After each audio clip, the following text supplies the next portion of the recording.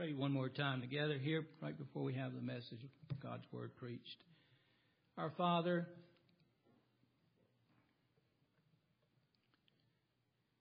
we pray you would open the eyes of our understanding. We pray that you would fill us with the knowledge of your will in all wisdom and spiritual understanding. We pray that, as it says in 1 Corinthians, that you would give the manifestation of your Spirit, that is, the teaching ministry of your Holy Spirit working even as the Word of God is being preached. May the Holy Spirit be the teacher. May the Holy Spirit show the application and the wisdom of how does this fit into my life? How does this fit into my circumstances? I pray, Father, you would keep us from just adding Bible knowledge to our head without engrafting the Word of God into our life. You tell us in your Word, don't just be hearers of the Word, but be doers of the Word. And so I pray that the living truth of your Word would have living application, and as I, by your Holy Spirit, ask for your help to enable me to share what you've laid on my heart. May you touch our minds and touch our hearts so that every person here can receive what they need from you in this journey, in this life, to be good stewards of the life of your Son that you've entrusted to us. That we could all look forward to that day you'd be able to say, well done, thou good and faithful servant. Lord, may that be said of all of us as we are faithful stewards of what you've entrusted to us. We pray this in Jesus' name. Amen. Now, as I do quite often, I was especially doing it with this section of Scripture. I asked myself a question about why does God include what He includes in His Word? God doesn't just put fluff in His Word. Every Scripture is essential for what we need in life to understand. In 2 Peter, it talks about God has given us all things that pertain to life and godliness. God's given us everything we need in His Word and by the Holy Spirit and through His Son, Jesus Christ. He's given us all things that pertain to life and godliness. And when we come to the Scriptures, I kind of like ask a series of questions. I jotted some down here. Why did God include this particular portion of Scripture in His Word? Why did God package it the way He packaged it, such as in this case, this dishonest steward was being commended? That'll grab your attention. Why did God package it that way? And I was thinking about, for instance, all of us have been through that time when you first get your license, your driver's license. I actually went through it 10 times with all our children. And when Joel got his license, man, I took a picture of it. I said, Joel, stop right here. I'm taking a picture of DMV with you standing underneath it because we've been through this. I've been through this with all 10 times with lots of paperwork and documents and all of that. And this is a milestone. But as you know, when you get your when you get your driver's license, I've asked myself, why do they include in the driving test what they include in the driving test? How do they choose what they're going to put in the driving test to see if you are qualified or capable to drive? For instance, since I can remember, anybody gets their driving test has to parallel park. Does anybody remember that? Okay.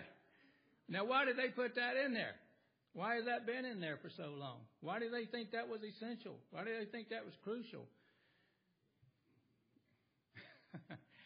It brings up a lot of questions as to who chooses what's essential and why do they choose it. Well, I can guarantee you these Scriptures, the way God packaged these Scriptures, He packaged it so we will know how to park in the right places in life.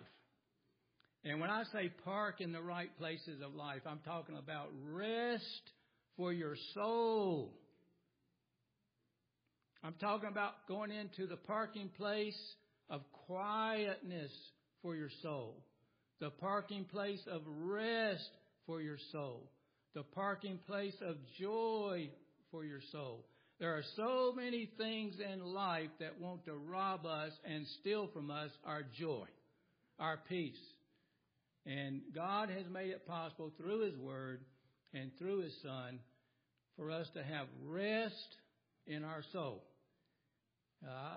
Years ago, I heard you have to either come apart with God in His Word, or your life will come apart. You got to park with God in His Word. You got to do what David did in the Old Testament. It says that David, every believer needs to learn how to do this. You got to get it directly from God. David encouraged himself. How did he encourage himself? He encouraged himself in the Lord. And these particular scriptures that God has given us, every one of these scriptures in God's Word is giving us the wisdom we need and the understanding we need to how to spend time with God, to be able to worship Him, to be able to fellowship with Him. And as we go through life, as Jesus said, I came that you might have life, and it might have what kind of life? Abundant life. And He didn't say, well, there's certain situations in life you're just not going to be able to experience it. No, God has given us all things that pertain to life and godliness in every generation, in any age, to have the joy. Listen, the joy of the Lord. If we don't maintain the joy of the Lord in our life, what do we lose? The joy of the Lord is our strength. We lose our spiritual strength. We lose our spiritual stamina. We lose our spiritual wherewithal. So we need to understand how to come apart with God and get the wisdom and the understanding from God's Word so that we can rest and have peace in our soul. It's hard to share with others about Christ and the gospel and the power of God and the truth of God if you don't have rest in your own soul. Amen?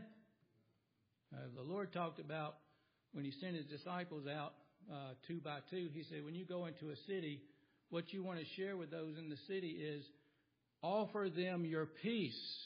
Now, when He says offer them your peace, He's talking about the peace that comes from me. You're experiencing peace in your soul. People apart from Jesus Christ do not have peace in their soul. Amen? But if we've proven the power of God in our own soul, the peace that passes human understanding when you got such difficult situations and such trying situations and such challenging situations, and we give thanks to God for it. We give thanks to God for it. I thank You for this problem, this pressure, this difficulty, this challenge. And just by giving thanks to God for whatever's going on, I guarantee you're sending a message to the principalities and the powers. It's good to say it out loud. It's good to say it out loud. When you pray those words, God, I thank You for this, name what you're thanking God for, because the principalities and powers are watching to see, hey, can we do something here? Can we work here? We see what's going on in humanity, and are people responding in faith? Are people responding in quietness and rest in their soul? Are people responding in absolute trust? Remember, the devil said to God, do what, if you take that hedge of protection away from Job, remember what the devil said? He's not going to trust you. He's not going to believe you. I tell you, there's a spiritual battle going on, a spiritual war going on in our soul. And one of the ways to win that battle is just simply out loud to say to God, I thank You, God. I thank You. Thank You for it. And name it. Name the problem. Name the pressure. Name the difficulty. It sends a message to, we're actually witnessing to the principalities and the powers that Jesus Christ is the victor over every circumstance of life. Amen? He's the victor over every circumstance of life. Now, with that said, if you read the first few verses here in Luke 16, you'll find out very quickly in the first 3 or 4 verses, he's talking about stewardship, stewardship, stewardship, stewardship. It's repeated in the first 4 verses multiple times. Now, in the Bible, this matter of stewardship comes up multiplicity of times. One of the most important places it comes up is in 1 Corinthians. When Paul made this statement, he was talking about us as believers. And he says, it is required of us as stewards. Now, a steward is somebody that has been entrusted to manage something that belongs to somebody else. And by the way, if you want to deal with worry and fear and anxiety and insecurity and all that stuff about discontentment, you have one of the greatest principles of life is understanding the principle of ownership. What you and I own, we worry about.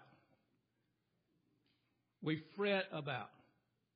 We get discontent about, or any manner of carnality of the works of the flesh.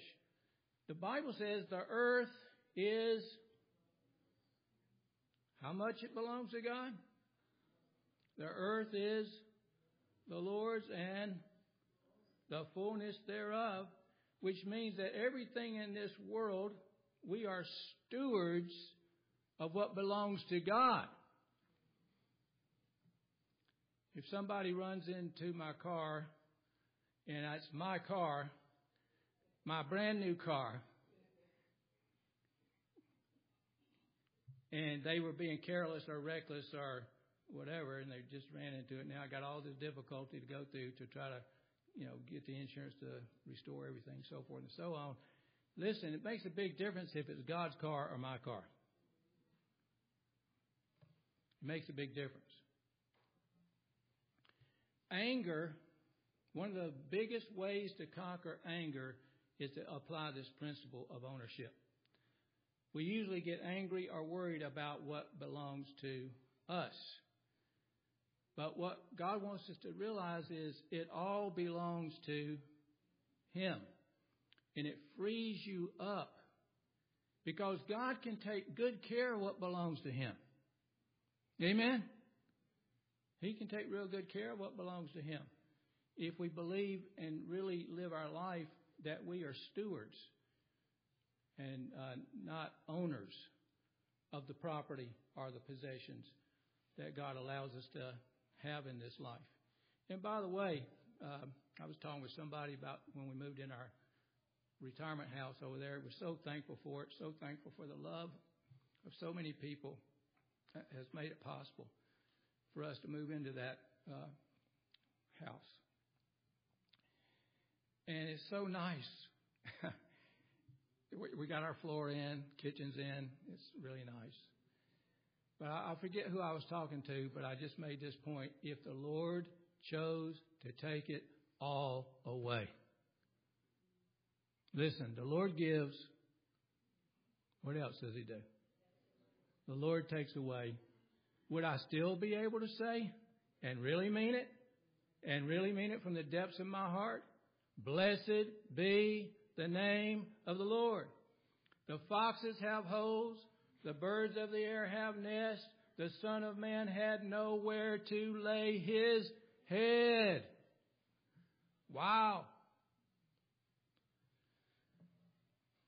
I need to be thankful.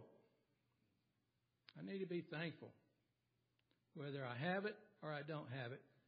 And if it gets taken away from me, my life wasn't wrapped up in it. That's not the treasure of life. The treasure of life is Jesus Christ Himself. Amen? Our fellowship with God. Now, God has given us all things richly to enjoy. That's in Timothy, when Paul wrote to Timothy. God has given us all things richly to enjoy. Things are not evil. Possessions are not evil. Money is not evil. But the love of money is what? It's the root of how much evil? We're talking about big time challenge here. We're talking about the motive in the heart.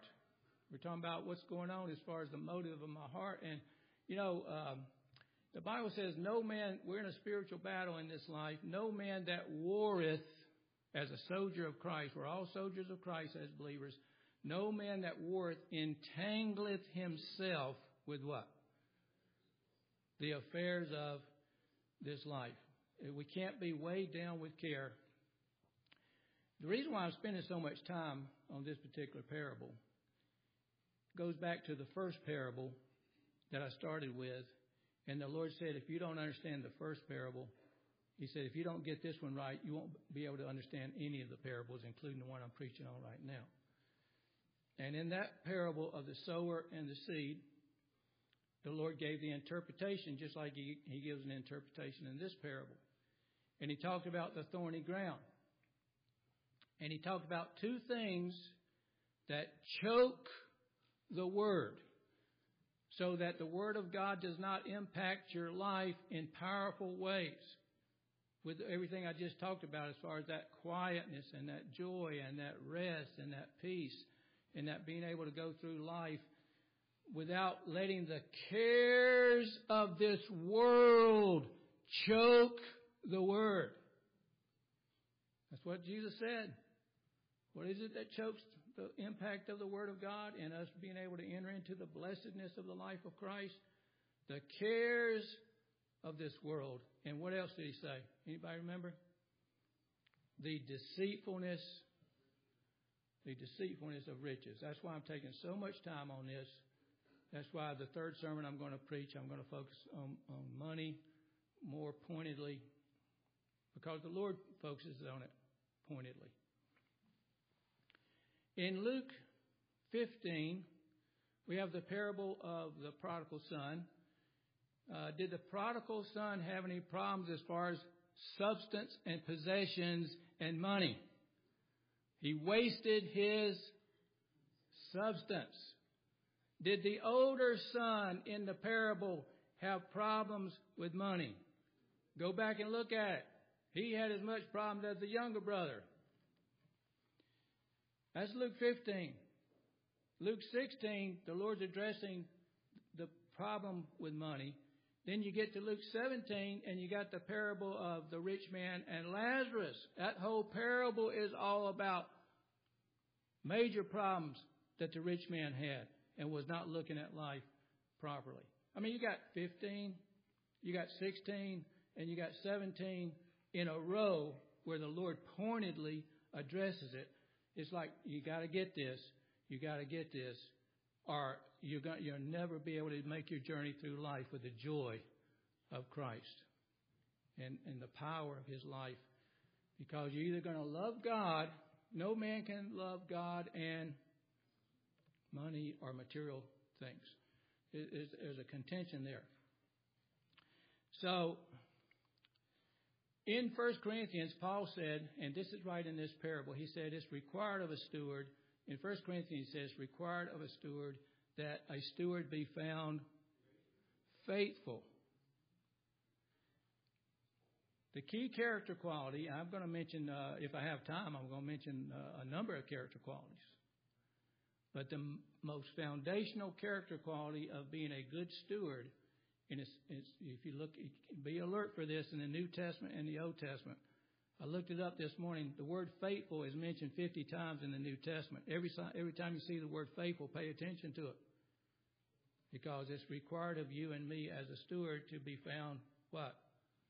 Faithful. So whenever God speaks about being faithful, pay attention to what He's saying. Now, the reason why I say this is because there's an eternal impact to our stewardship in this world. Eternal impact. Let me take you to, go over to 1 Corinthians 6 with me. 1 Corinthians chapter 6. And in most of you know that 1 Corinthians was one problem after another problem after another problem that Paul had to deal with.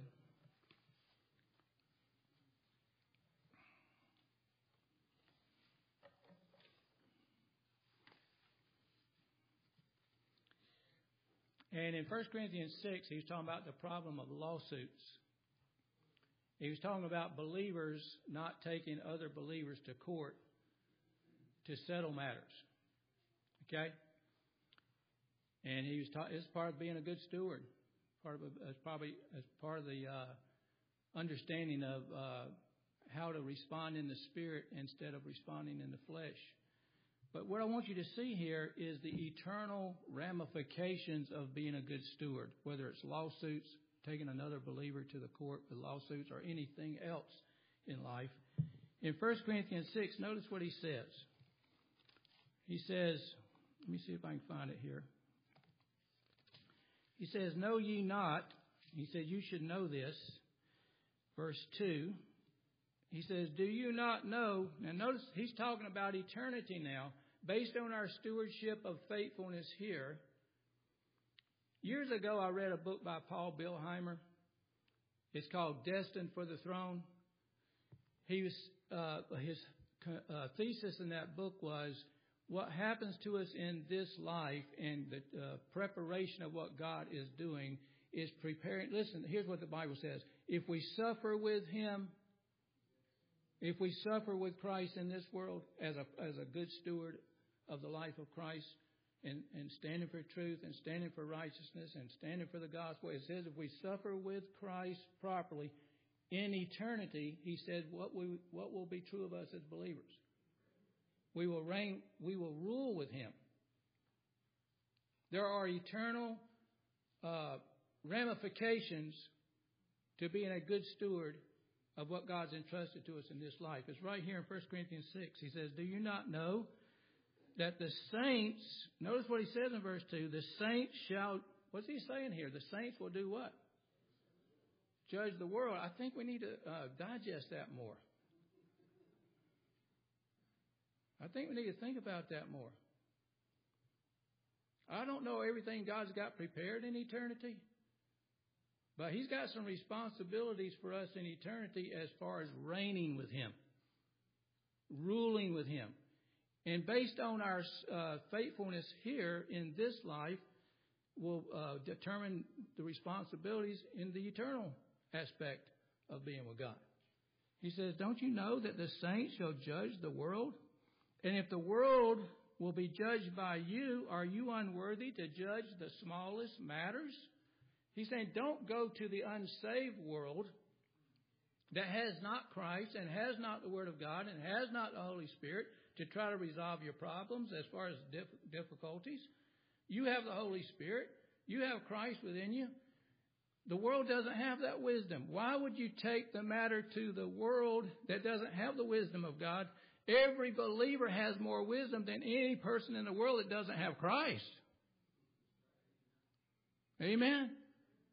Every believer has more wisdom. You know, let this mind. What does the Bible say? Let this mind. Every believer, not just the pastor, not just the elders, not just the apostles. Let this mind be in you, which was also in Christ Jesus. We have the mind of Christ. We're stewards of the life of our Lord, stewards of the mind of our Lord. He's entrusted it to us. He's given it to us. Isn't it a wonderful privilege to be entrusted with such power of our Lord's life through us? Notice what else he said in verse 3. He just keeps going about eternity now as far as our stewardship here in eternity, the ramifications. Not only judge the world, but what does he say in verse 3? He says, know ye not, what does he say in verse 3? That we believers will judge angels. I mean, this is powerful stuff here. Powerful reality, powerful eternal realities. It kind of boggles my mind to think about all that God's got, in eternity, what God's got planned. But one thing I know for sure, has God entrusted a stewardship for us to prepare us to reign with Him for eternity. And based on our faithfulness here, we'll have the opportunity in eternity to be able to be productive in eternity with the responsibilities that God gives us. Now, this is not the only place in the Bible that this is mentioned. I'd like you to go to Matthew 25 with me. Matthew 25, the parable of the talents. One person was entrusted with 5, another person entrusted with 2, and then another person with 1. This is stewardship. God entrusted certain people with 5 talents, certain people with 2 talents, and certain people with 1 talent. What have you done with what God has entrusted to you? Don't compare yourself to somebody else. Don't compare yourself with somebody that's a 5 talent entrustment. It's not what somebody else is doing. You don't ever measure yourself by somebody else. If you do, you always don't. You don't ever get to the truth properly. Always measure yourself by Jesus Christ Himself. Amen. I can do all things. I can do all things through Christ who strengthens me. If He's given me 5 talents, I can be a good steward of the 5 talents. If He's given me 2 talents, I can be a good steward of the 2 talents. If He's given me 1 talent, I can be a good steward of the 1 talent. But one thing's for sure, God's looking to see, have you been faithful in what has been entrusted to you? And one of the points He makes in Luke 16 is, if you're not faithful in the little things, there's a whole powerful message on that right there as far as being a good steward. If you're not faithful in the little things, you will not be faithful in the greater things. And why would God entrust to us greater things if we're minimizing the stewardship of the little things? Everybody follow that? So we need to be faithful in how many things? All things. All things in life. Stewardship of everything. I'm talking about the stewardship of every minute of our life, every moment of our life. Not when we got some big, huge, gigantic decision to make in life. It's the little foxes. The Bible says it's the little foxes that destroy the vine. The Bible also says don't despise the day of small things. Well, I don't have much to offer. I just got the 1 talent. Somebody else has got the 5 talents. Don't despise the day of small things. I tell you, God loves to take the least, the littlest, and the last to show His power, to show His glory, to show how powerful He is. The major warnings that God gave, as a matter of fact, in 1 Corinthians, it talks about not many people that have the greater benefits of life. He says, and Jesus Himself said, with what difficulty does a rich man enter into heaven? Remember that? It's the little things. It's being faithful in the little things. Being faithful with the 5 cents or the $5 million. It's the principle is the same. It doesn't matter whether it's the 5 cents or the 5 million. The principle of being faithful is the same. But if we're not faithful in the little, why will God entrust to us the greater? And when He talks about true wisdom here, he says, well, why would somebody commit the true riches to you? The riches of this, everything as far as the riches of this world is going to pass away. As a matter of fact, the whole existing heaven and the whole existing earth is going to be burned up one day. According to 2 Peter chapter 3. And we all know, well, how much are we going to leave behind when it comes our time to go into eternity? How much are we going to leave behind? We're going to leave it all behind. So the true riches is what has eternal value. The true riches is being a good steward of what we need to be a good steward of what we see with our physical eyes. And when we're a good steward of what we see with our physical eyes, more importantly, we're able to be a good steward of what you only see with your spiritual eyes. Remember, the Bible says, as believers, unbelievers walk by sight only, what they see with their physical eyes. But we as believers, how do we walk? We walk by faith. Faith does not see less. Faith always sees more. Always. I don't know if you've had this experience or not. I'm sure you have, because there's no temptation taken any man, but such as is common to every man. But I've learned to recognize when I'm under spiritual oppression of attack. There's certain dynamics that keeps coming. I say, oh boy, I recognize this. I've been through this before. And God says, very clearly, we wrestle not as far as the things of life that are causing us problems and causing us difficulty. It's not what we can see with our physical eyes is our biggest difficulty.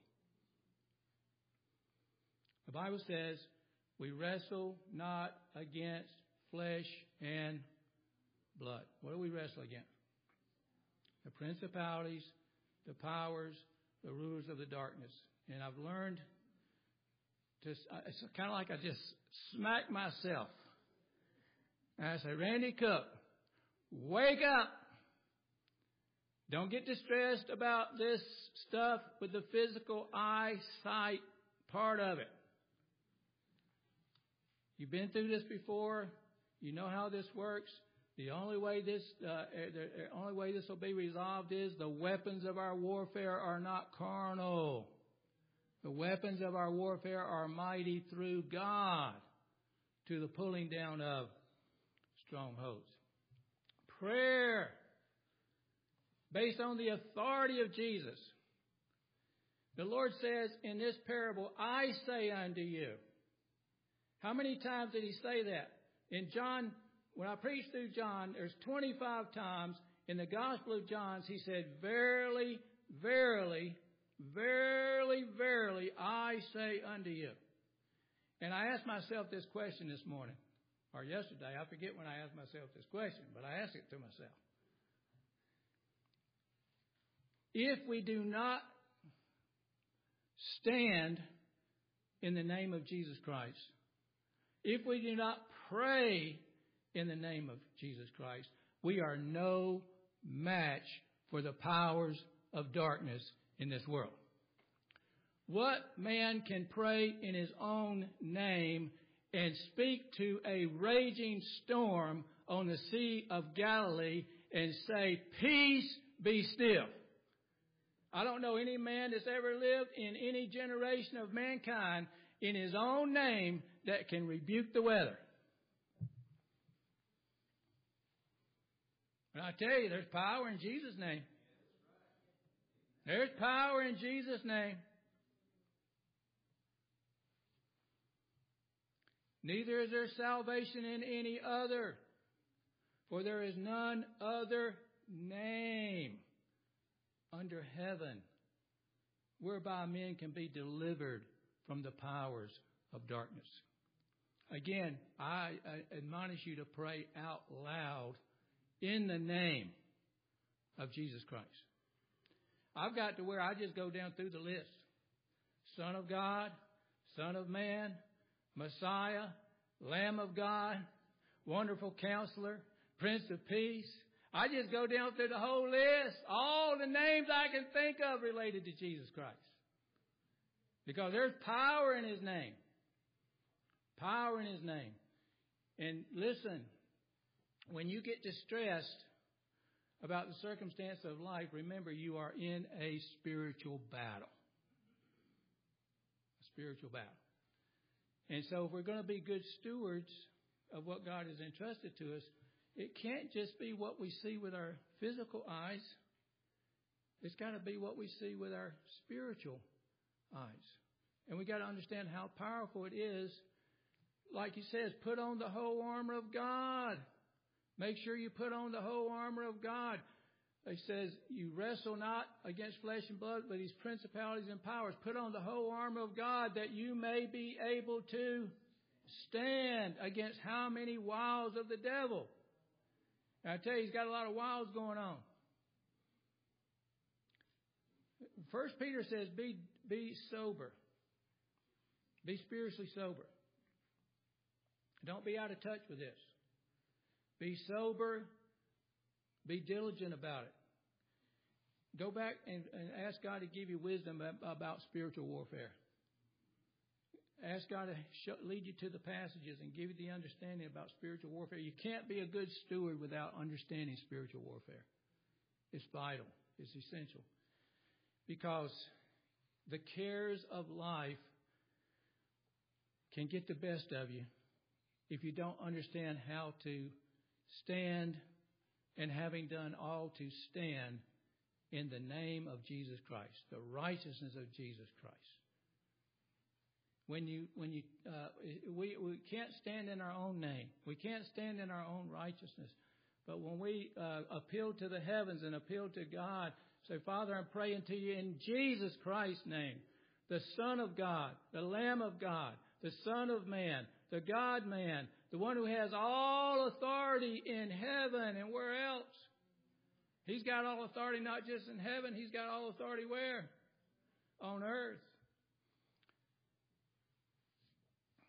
And I like to pray this way. I encourage you to pray with me about the whole upstate of South Carolina.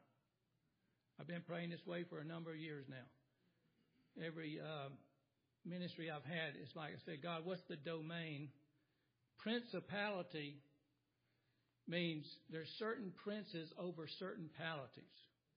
There's certain powers over certain areas. That's why I was praying the way I was praying about Thailand. Thailand's got principalities over there that's keeping people in the darkness of captivity. And so in my ministry here in South Carolina, it's the upstate of South Carolina. There's a principality over the upstate of South Carolina. So when I pray for our fellowship, or I pray for our families, or I pray for our marriages, or I pray for our deacons, or I pray for our elders, I say ditto, ditto, ditto for the whole upstate of South Carolina. It's kind of like the battlefield of waging in the name of Jesus Christ to bring the blessing of heaven down to earth. The Lord said, He said to Nathaniel, He told Nathaniel, He said, when you was under the fig tree doing business with me, I was there. I knew what went on. And it got Nathaniel's attention that this is God. Only God knew what happened under that fig tree. When he told Nathaniel, I knew what took place with you under the fig tree. And then Jesus said this. He said, you marvel at what I know about you in this manner? He says, he didn't use these words, but he foresaw his redemption and his atonement and his resurrection and his victory. He said there is coming a time where there's going to be an open heaven. Open heaven. And he says, what's the angels going to be able to do? Now, we're talking about the good angels, not the evil angels. We're talking about the good angels here. The Lord said, the angels what will they do? They will ascend. And what else will they do? Descend. Because of my redemption, because of my atonement, because of my victory, because of my salvation, because of the new covenant, there's going to be an open heaven. So believers who have faith and understand the dynamics of spiritual warfare and how to pray in the blessed atonement, the blessed resurrected life, the authority of Jesus Christ in His name, the blessings of heaven can come down to earth. And that's how the Lord told us to pray. Thy will be done. How did He tell us to pray? Thy will be done on earth in what manner? As it is in heaven. And Jesus said before something can be bound on earth, what did Jesus say? If you're trying to get something, keep the powers of darkness from working on earth, it's got to first be bound where? In heaven. If you're trying to get something loose on earth where somebody's bound up with sin, bound up with powers of darkness, it's got to be loose first where? In heaven. We have to lay hold of the open heaven blessing that our Lord Jesus has accomplished through His atonement, His blood atonement, His resurrected life, His ascension, His glorification, His exaltation at the right hand of the Father, the one who has all authority. All authority. Where does He have all authority? In heaven and on earth. Now this you will only be able to pray if you're looking at it with what kind of eyes? Your spiritual eyes. Now it's all part of being good stewards. Good stewardship requires spiritual discernment, spiritual alertness. It's not just what you're seeing with your physical eye. There are other dynamics taking place. And the only way to win the battle of discouragement and defeat and depression and despondency and anger and worry and insecurity, the only way is through the atoning, resurrected, finished work of Jesus Christ. That's where the victory is.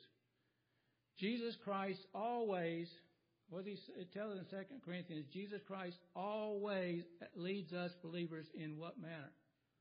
In triumph. So as we understand how to allow His life to be fleshed out through us, allow His life to be manifested through us. It's never about us. It's always about Him. Amen. It's not. I say this all the time. Listen, if there's any good happening, it can't be coming from me. The Bible says there is none good. None good, no, not one. If there's any good happening, it can't be coming because we're doing a good job producing it. We can't produce goodness. If there's anything good happening, it's got to come from Jesus Christ Himself. Amen.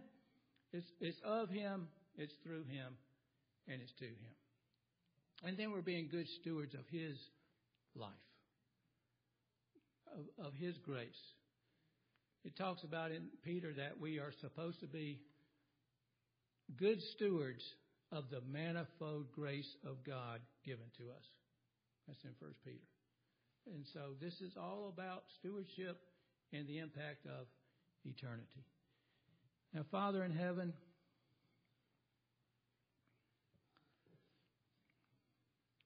I think about Elisha and his servant. They were surrounded by the Syrian army. And the servant was looking at what he could see with his physical eyes. And he basically said, hey, this is the end of the road for us. We don't have a chance in 10 million of going up against this army. And Elisha prayed, God, open my servant's eyes. Help him to see in the spiritual heavenly realm your army. And I want to pray that today, Father. I pray You'd open our spiritual eyes, that we would not be taken up with humanity's armies and what's going on with humanity things. I pray we'd see the King of all kings and the Lord of all lords, His power, His authority, His sovereignty. And I pray You'd teach us how to pray so the blessings of heaven can come down from heaven to earth, because we understand the finished work of Your Son, Jesus Christ, and how to be good stewards of the life You've entrusted to us, Your Son's life that You've entrusted to us. Lord, teach us how to be good stewards, so You can say, well done, thou good and faithful servant. You've been good stewards over a few things. I'm going to make you a steward now over many things. Lord, we're talking about eternity. We're talking about our responsibilities in eternity. So teach us how to do that, Father. Open our spiritual eyes to the spiritual realities of life. I pray this in Jesus' name. Amen.